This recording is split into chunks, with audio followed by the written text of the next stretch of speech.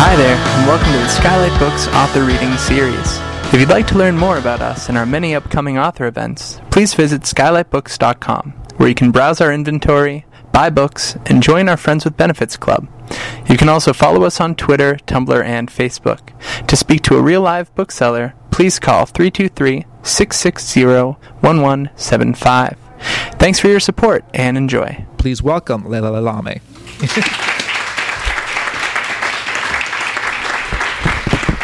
Thank you, Noel. Thank you very much for that lovely introduction. And thank you all for coming. I know that it's very busy on a weeknight in LA, and so I really appreciate each and every one of you who have come here today.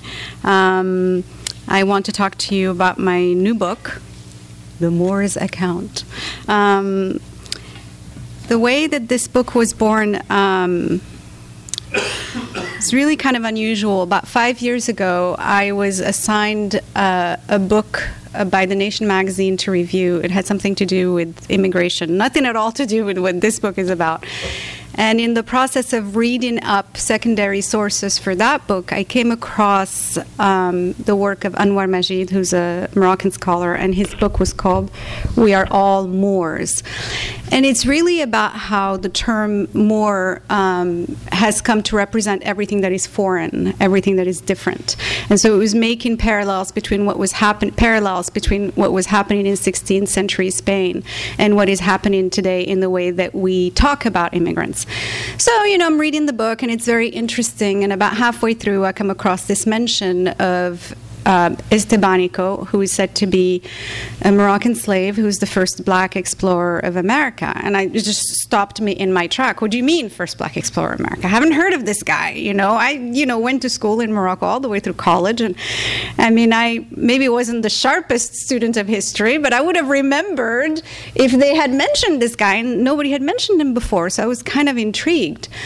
And the book talked about the fact that he was a part of the Narvaez expedition, which landed in Florida in 1528. And the goal was to claim that part of the world for the Spanish crown. But the reason that we even remember the Narvaez expedition is because it was essentially a disaster. Everything that could go wrong went wrong. And within a year, there were only 4 survivors, 3 Spanish noblemen, among whom the famous Cabeza de Vaca, and Estebanico, the Moroccan slave.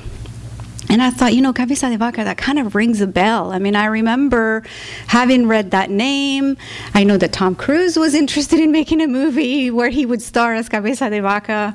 Just very strange synapses were firing in my brain. And I thought, well, I'm going to have to read what this guy wrote, right? Like, he's the treasurer of the expedition, Cabeza de Vaca, had written a narrative of that expedition. And it's called Chronicle of the Narvaez Expedition. It's also published under the title Naufragios by the so I went out and I got the book it's in Penguin Classics series.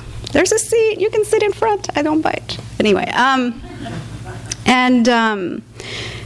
So I went out and I got the book, and I became even more fascinated by this expedition, because the more I read about it, the more it just seemed completely insane. So expeditions in the 16th century was sort of like startup companies today. The way that it works is everybody brings in a bit of money, all these venture capitalists, and they get together and they put together an expedition to go and claim the territory, and then whatever they find, they all split.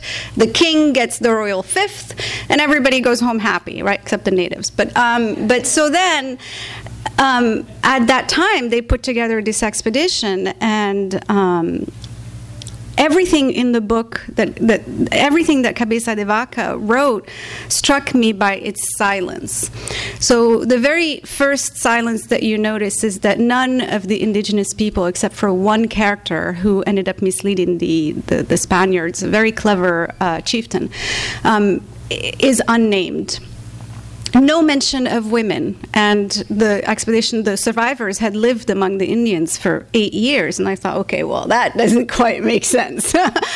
And the other thing, too, that you notice when you read the book is periodically Cabeza de Vaca will say something like, my boat was the first one to reach shore, and I spoke. You know, he's always the one who puts himself at the center of the story, which kind of makes sense. He wrote it. He wants to be the hero of it.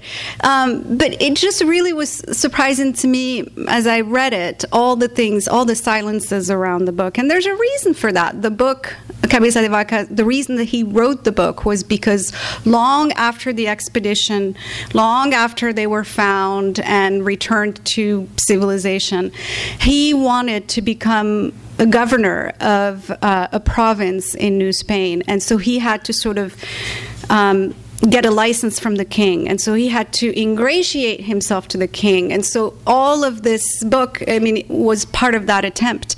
So he obviously had an agenda, as any writer writing any story is going to have an agenda. And so I thought, it'd be interesting to know what this slave's perspective of this expedition is, particularly because he served as the translator for the other three survivors, the three Spaniards. He served as their scout and as their translator. Part of the reason for that was because the Spaniards didn't want to talk directly to the Indians. They considered it beneath them to talk directly, so they used him as a go-between. And to me, the position of translator is actually a very powerful position, not a powerless position. It's a very powerful position. And yet, you know, you don't hear about his perspective on the events. All we know about him is a line at the very end of the book, which is that the fourth survivor se llama Estebanico. Es negro al árabe, natural de Azamor. Meaning he is... the fourth survivor is named Estebanico, and he is an Arabic-speaking Negro, and he was born in Azamor, which is a town on the west coast of Morocco. So I thought, okay, this is just a fascinating story. I've got the idea. This is so great. This is fantastic. It's going to be a great book. And then, you know, the wheels started turning in my head, and I was like, there's no way I can do this. There's no way. Think about it. All the research, how do I know what was happening in Azamor in the 16th century? How do I know what's happening in Spain in the 16th century? I don't know what's happening with the indigenous tribes in the 16th century, and it's a huge swath of territory that they walked across. So all these challenges were popping up in my head and essentially discouraging me from writing the book. But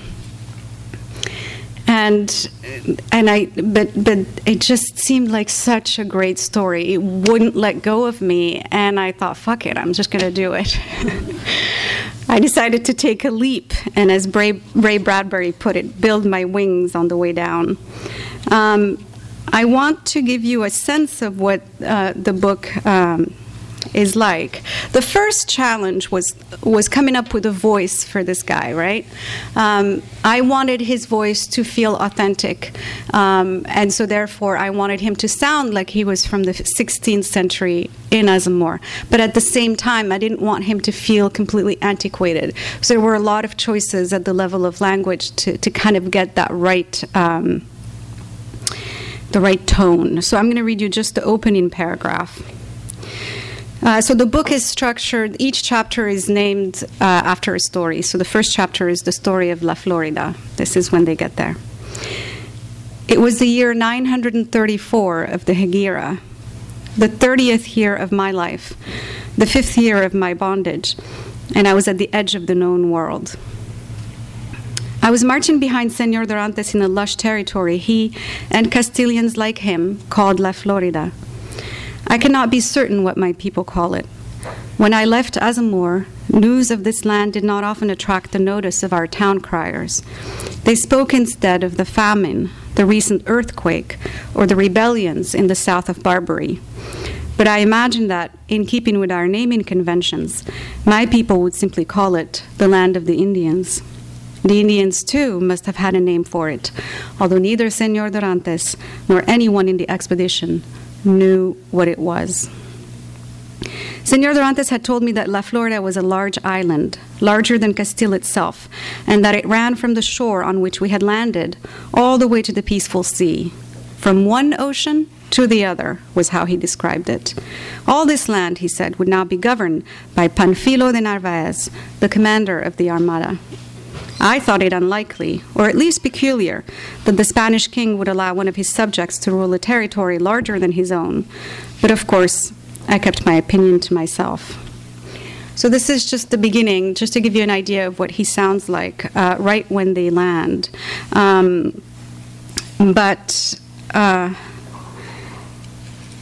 As I mentioned, one of the reasons that the expedition was sent to Florida was to claim it for the Spanish crown. So they arrive in the vicinity, as I said, of what is now Tampa Bay in Florida, and somebody is sent ashore because they've seen signs of a village. And that person comes across a little nugget of gold. In the book, it is described as it could fit in a child's rattle. And that's what leads to disembarking and wanting to claim the land and go look for this gold, the source of this gold. This is what happens right after they have found the gold, the next day, in other words. My fears were confirmed early the next morning when we heard a commotion behind the village storehouse. Senor Dorantes had wanted me to give him a haircut, and I had just begun to trim the edges of his thick, weed-colored hair. His beard had grown too, but he had not asked me to shave it. Perhaps he felt that he did not need to worry about matters of grooming now that he had reached the edge of the empire. Or he grew his beard because he could, and the Indians, it was rumored, could not. I confess I did not ask him why. I was relieved to have fewer chores. But when we heard the cries of soldiers, Senor Dorantes shot to his feet with the white linen cloth still tied around his neck and ran across the square to see what had happened. I followed him with the civilian scissors still in my hand. The soldiers, it turned out, had found some Indians hiding in the bushes and had captured 4 of them. So when they land, the village was deserted. So now they have found 4. All 4 were men. All 4 were naked. I had seen Indians before on the islands of Cuba and La Española, where the Armada had stopped to purchase more supplies, but never at such close range. I was unused to seeing men walk about in their natural state, unashamed of their bodies, so my first impulse was to stare. They were tall and broad-shouldered, with skin the color of earth when it has rained. Their hair was glossy and long, and on their right arms and left legs they had tattoos in shapes I did not recognize. One of them had a lazy eye, just like my Uncle Omar, and he blinked in order to focus his gaze on his captors. Another was surveying the village, taking stock of all that had changed since our arrival. A large cross had been set up by the temple. The governor's standard hung from a pole in the square, and along the perimeter, horses were tethered to newly built posts. The stories I had heard about the Indians had me expecting something incredible, fire-breathing jinns, perhaps, but these men looked harmless to me, especially next to the Castilian soldiers. Still, they were tied up and brought to Senor Narvaez. From his pocket, the governor retrieved the pebble of gold I had found. Holding it up in his palm, he asked them about it. "Where did you find this gold?" The captives looked at him levelly, and 2 of them said something in their mother tongue. I could not detect a pattern yet to the stream of sounds that emerged from their lips. Where did one word end and another one begin? My upbringing in a trading town like Moor had instilled in me a love of language, and if I may be forgiven for this moment of immodesty, a certain ease with it. So I was curious about the Indian's tongue, even though it had none of the clues that had been helpful to me when I learned new idioms. Familiar sounds, a few words in common, a similar intonation. But to my surprise, the governor nodded slowly, as if he understood the Indians perfectly and even agreed with them. Still, he repeated his question, "Where did you find this gold?" Behind him, the soldiers watched and waited. Up in the trees, birds were singing, determined in their trills despite the oppressive heat. The soothing sound of waves came from the beach nearby, and I could smell smoke in the air. Someone had already started a fire for the almuerzo. Again, the Indians answered the governor in the same way as before. At least, I assumed they were answering. It was just as likely that they were asking the governor a question of their own, or challenging him to a fight, or threatening him with death if he did not release them. The governor listened politely to their answers, and then he turned to his page. "Lock them up in the storehouse," he said, "and bring me a whip." Senor Dorantes returned to his seat, and again I had to follow. Neither one of us spoke. I finished cutting his hair, handing him a small mirror, and holding another one behind him. I saw both of our reflections on these opposing mirrors.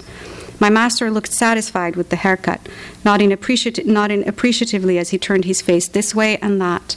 His beard nearly hid the scar on his right cheek, a scar I once heard him proudly tell one of his dinner guests he had sustained years earlier in Castile, when he had helped put down a rebellion against the king. As for me, my bondage had taught me to keep an impassive face, but in the mirror, I noticed that my eyes betrayed my anxiety.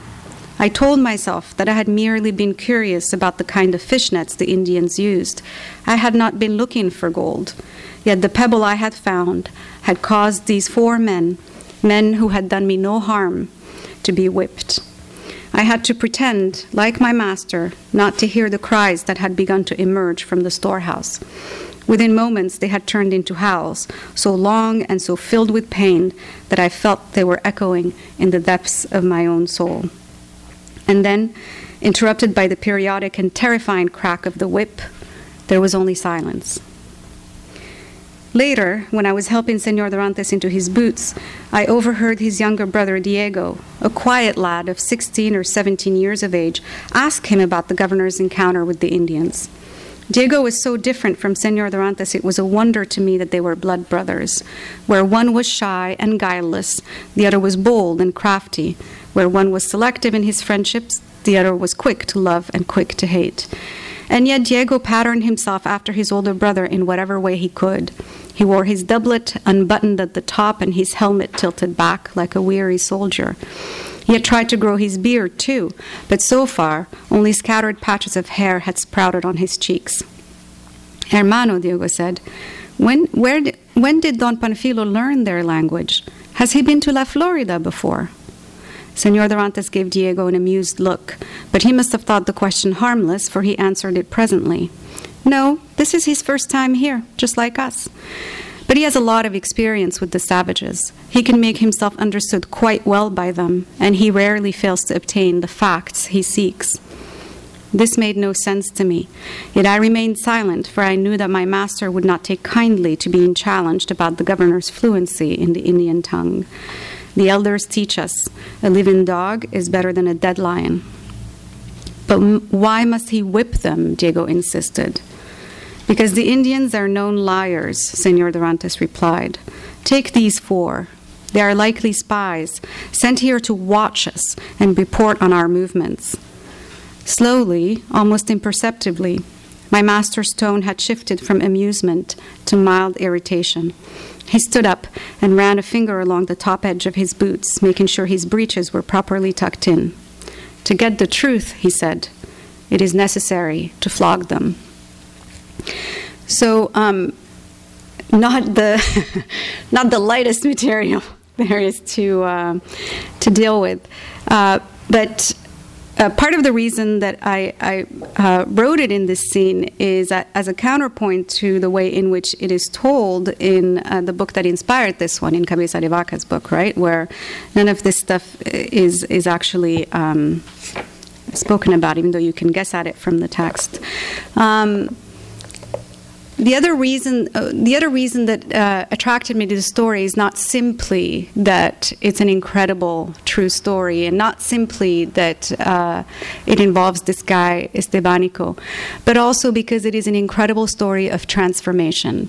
these conquistadors arrive. They have horses, they have armor, they have weapons, they have the technology of the day, right? They have all of those advantages.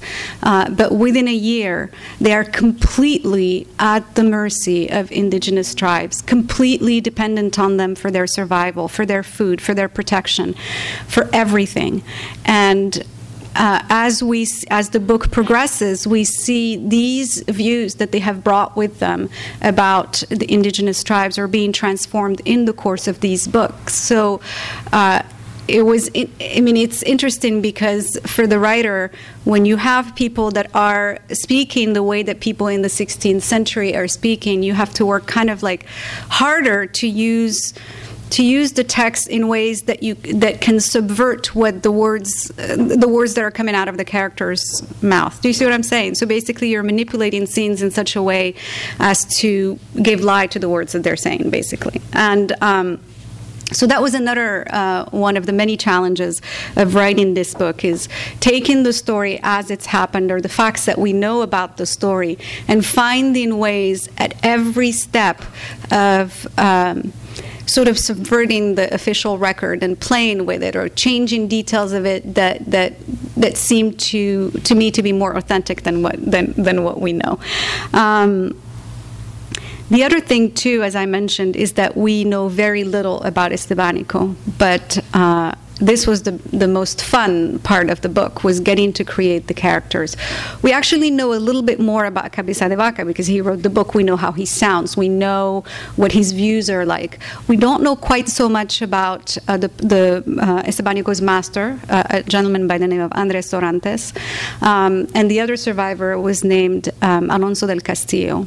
We know a little bit where they're from, and we know where the source of their money, like where their family fortunes are from, and we know where they ended up after the story, after their rescue. But even so, there's still a lot of room to know them as characters, as people, how they reacted, how they were like with each other and with the natives. And in particular, in the case of Estebanico, I had to create everything from scratch. So I had to give him a family and ancestry and desires and wants and loves and everything. And so I want to read you just a little bit about the hero's unusual birth before I continue talking. How am I doing on time? Okay, right? Yeah? Okay. So this is the story of my birth. My mother once told me that I had been destined for a life of travel. The signs, she said by way of proof, had been there on the day of my birth.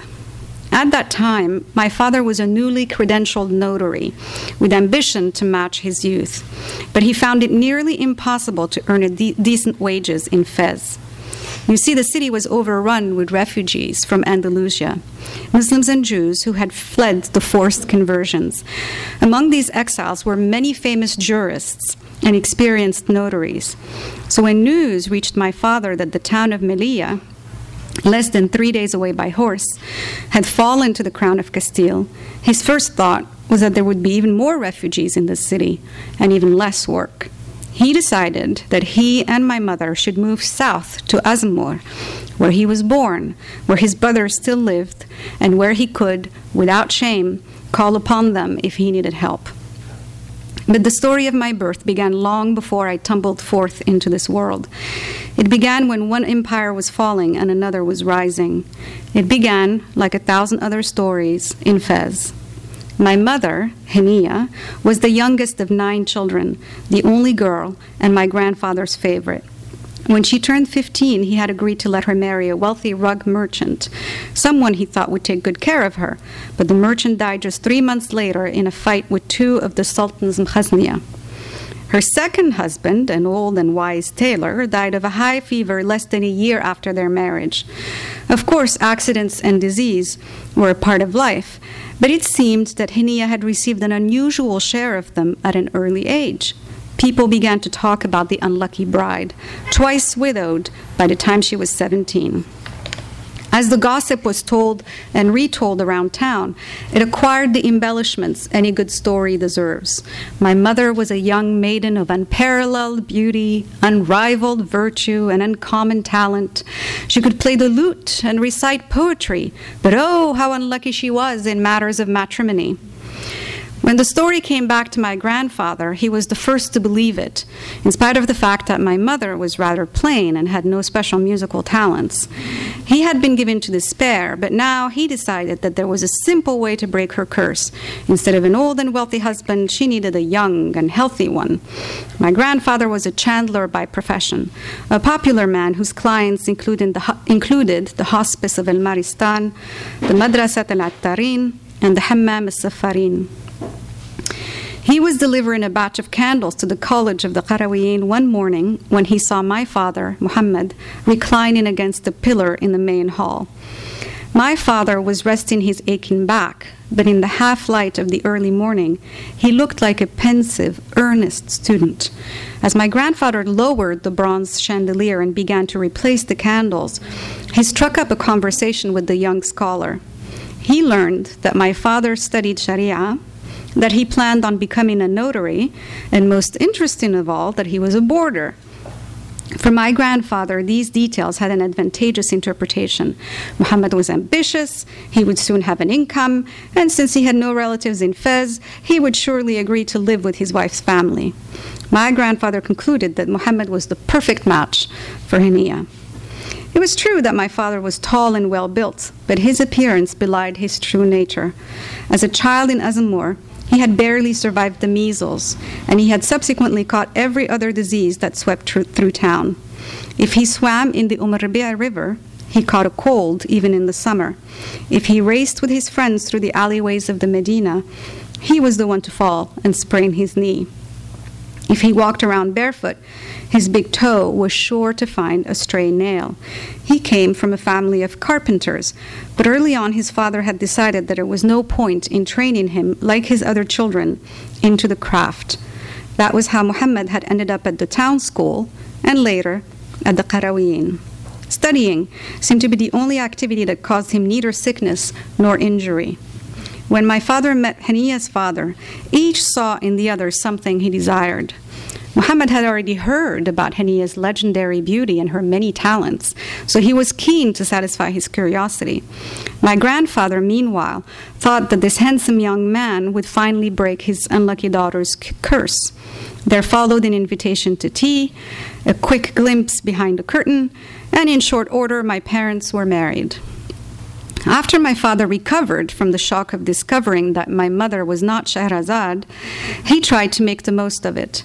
He finished his studies, and between bouts of cold, fever, or fatigue, he looked for work.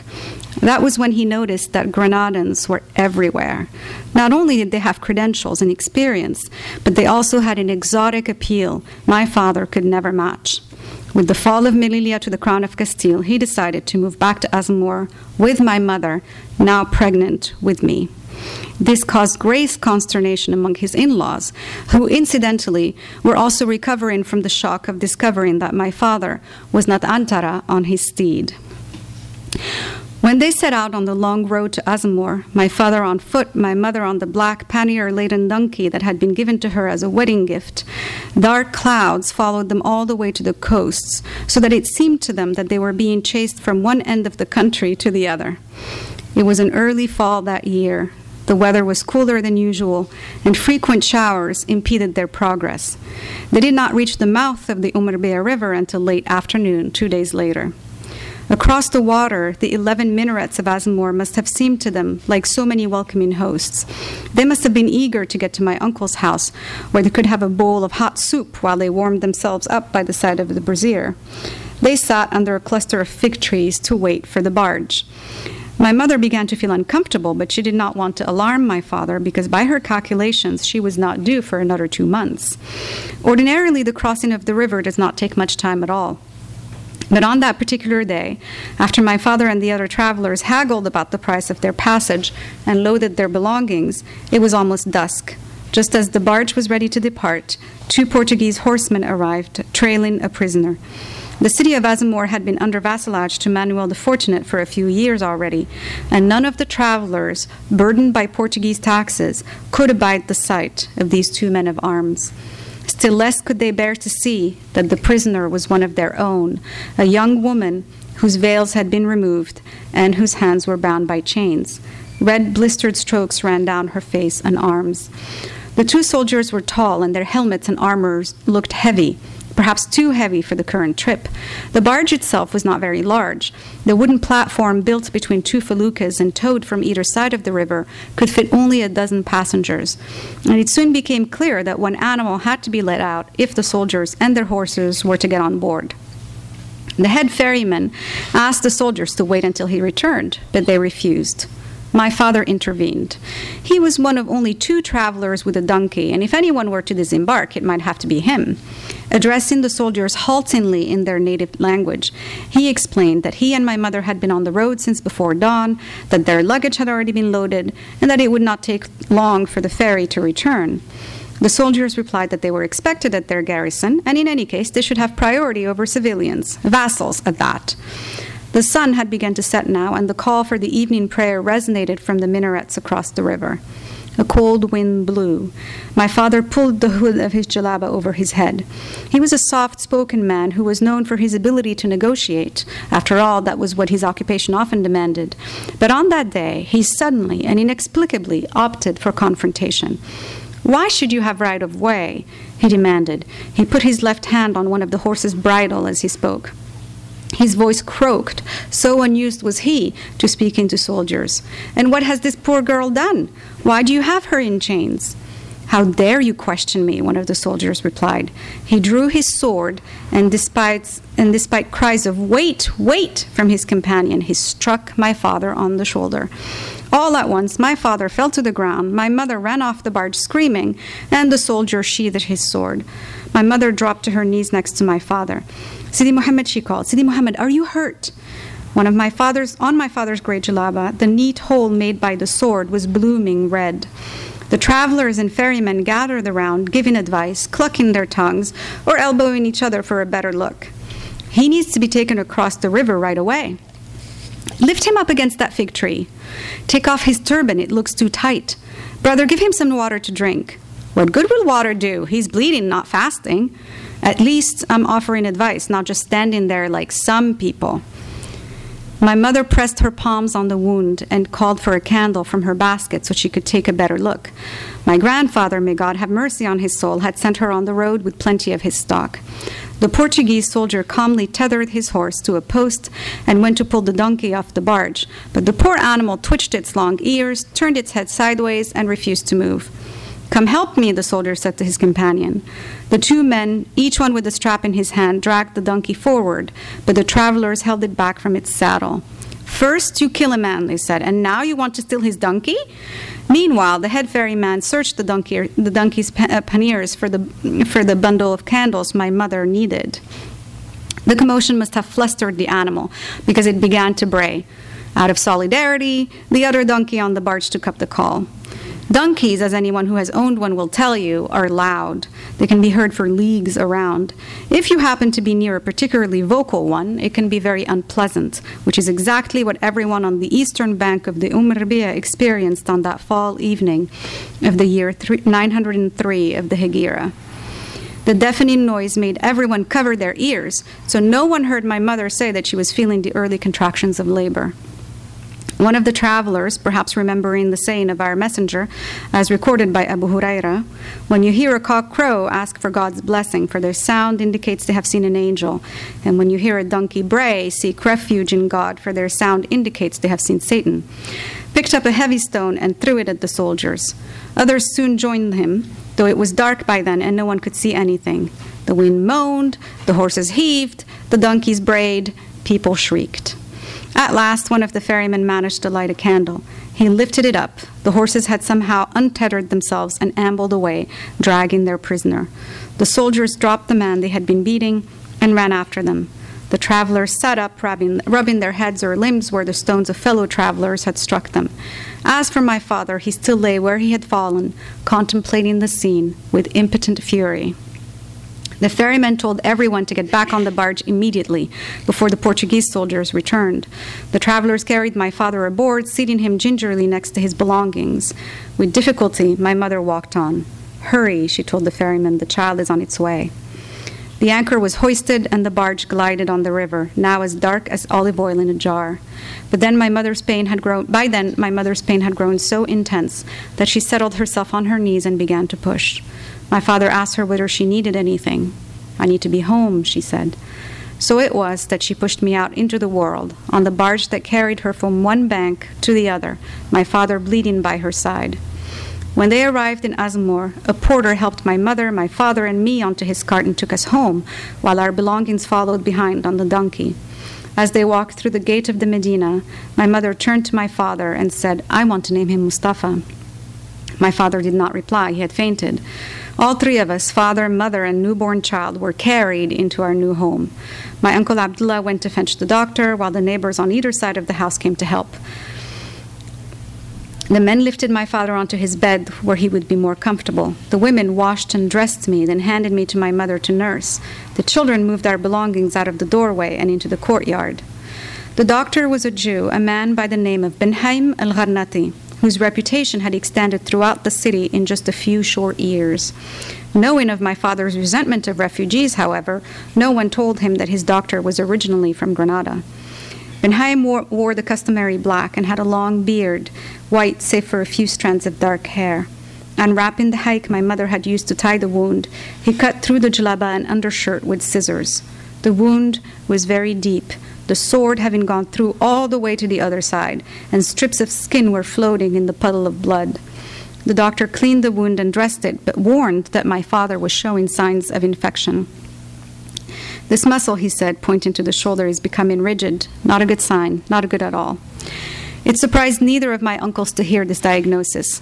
If there had been even a small chance of getting an infection, my father, they knew, would not miss it. In spite of the torrential rain, the doctor returned every day for a week to check on my father, the expression on his face getting grimmer each day. On the 7th day after I returned to Azamor, our house filled with guests to celebrate my birth. The men gathered around my father, read verses from the Quran, and asked the Most High to bring his blessings upon me. The women gathered around my mother, painted her hands with henna, and brought her amulets to protect me against evil and injury. But the following morning, the doctor returned, this time to amputate my father's left arm. And so my mother spent the next few weeks attending to her menfolk, both of them helpless and wholly dependent on her.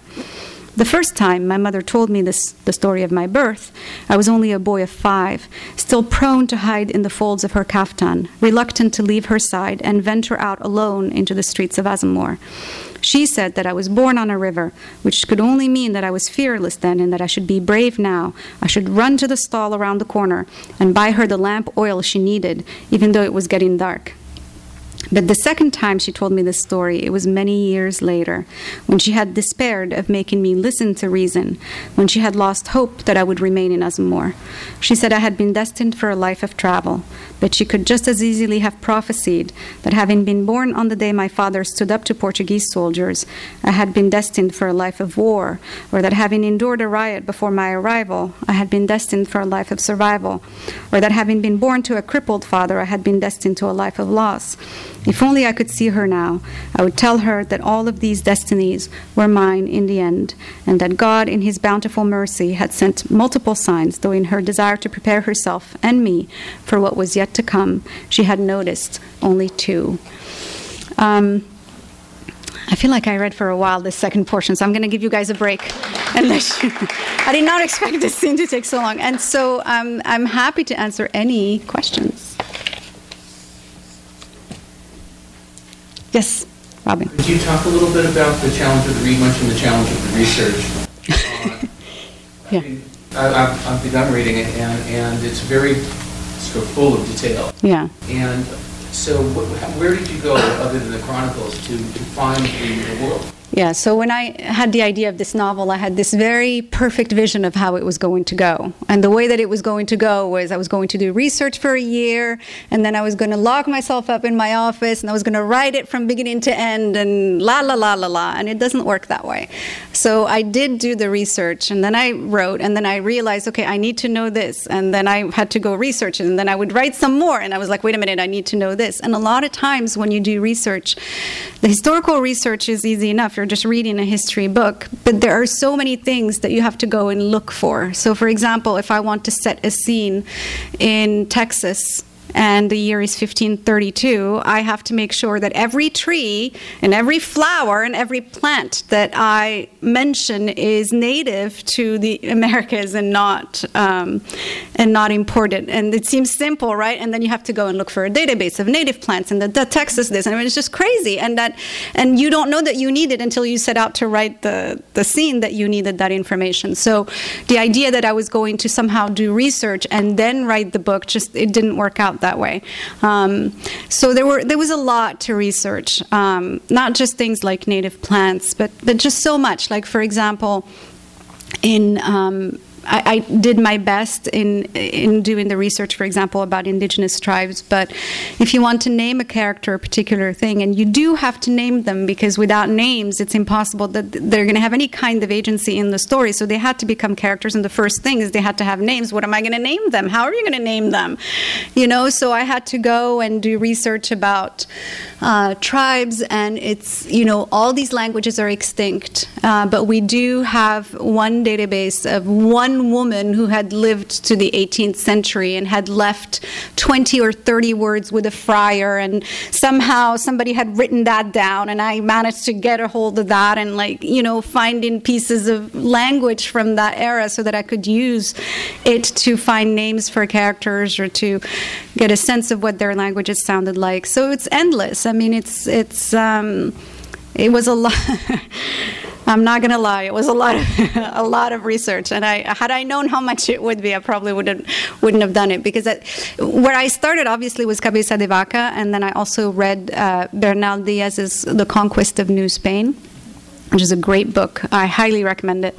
And then I read people who had devoted their entire careers to researching Cabeza de Vaca's route and written books about them, so I had read those. There were a couple of researchers who had become interested in Estebanico over the years. Now, one of the things that's interesting about him is whoever writes about him wants to claim him, right? So, I mean, one of the reasons I became interested in him is because he's Moroccan, I'm Moroccan. It just seemed like that was what interested me in him. But starting in about the 1930s, African-American historians had actually become interested in him because of the role he had played. And so they were writing about him and trying to find out who exactly he was. So there's some research about him. It's just that we don't know anything with a high degree of accuracy. So anyway, yeah, so the research. And you do get into research rapture, like you start researching and I need to know that. And then pretty soon it becomes procrastination, at which I am a master. Yes, ma'am? No, I have sort of a question that builds off of that, which is how long did it take, would you say,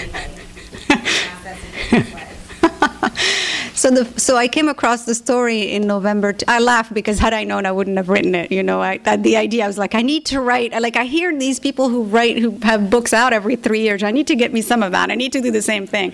It didn't work out. So I started working. The idea came in November 2009.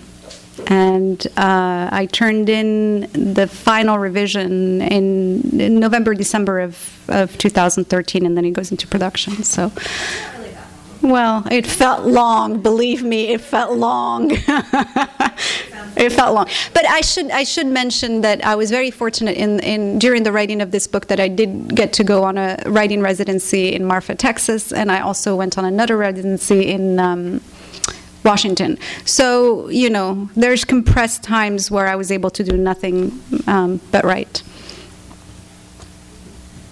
Yes? When you're writing a scene... Guys, this is my student. Former student. He graduated now. He's on to bigger and better things, but it's just so nice to see him. Fresh face. When you're writing a scene, and you're in Marfa and you're writing your scene, and you get to the point you're like, oh, I don't know what trees go here.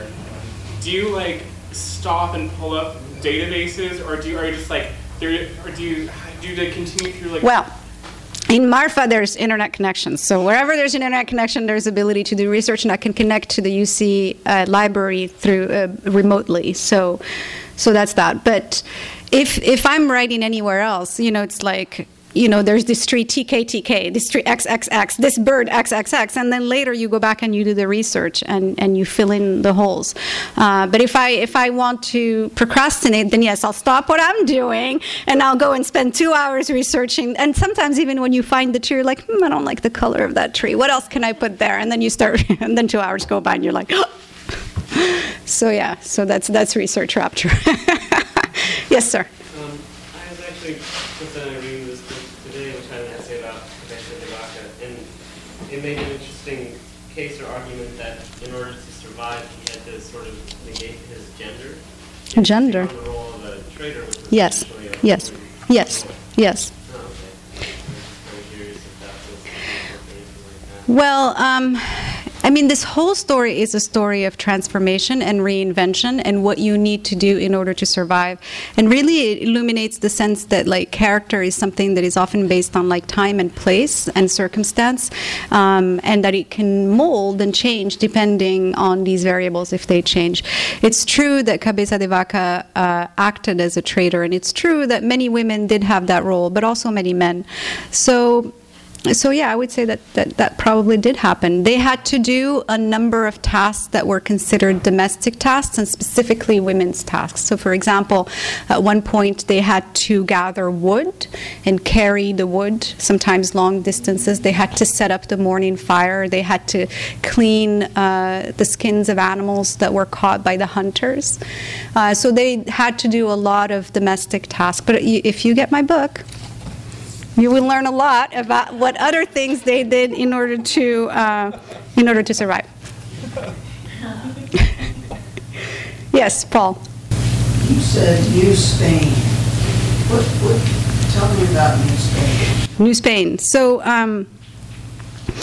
it's interesting because this Narvaez expedition is named after a guy named Panfilo de Narvaez, and other than leading this completely disastrous expedition, his other claim to fame is that he was supposed to be the guy that did what Cortes did.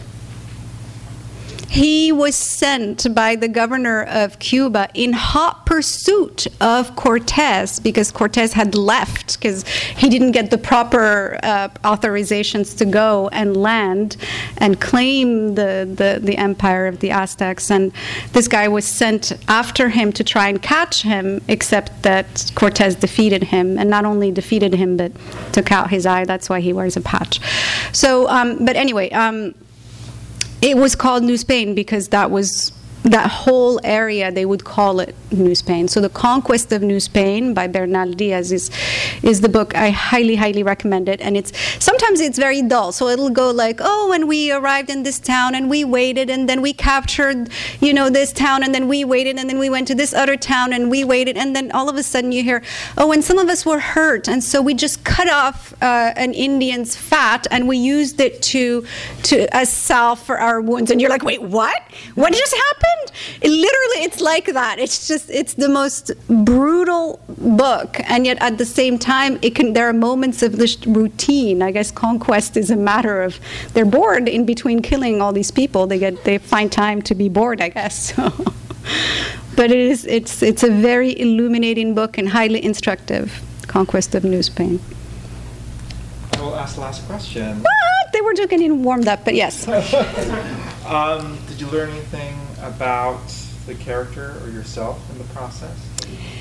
I did. I learned when I started writing this book, I did it because I was interested in this guy and I wanted to know more about him, and the best way was, I wanted to read the story and nobody had written it, so I decided to write it. But what I really learned is that we really don't change, as a species. Everything that happened in the book is happening right now, down to the justification for, you'll see if you read the book, even down to the legal justifications for things. That was also done back then, and everything is documented. So to me, that's what's fascinating, is that there is something completely obdurate about human nature, and that we can't seem to overcome it. So it's a very modern book, is what I'm trying to say. Yeah. Thank you all so much for coming.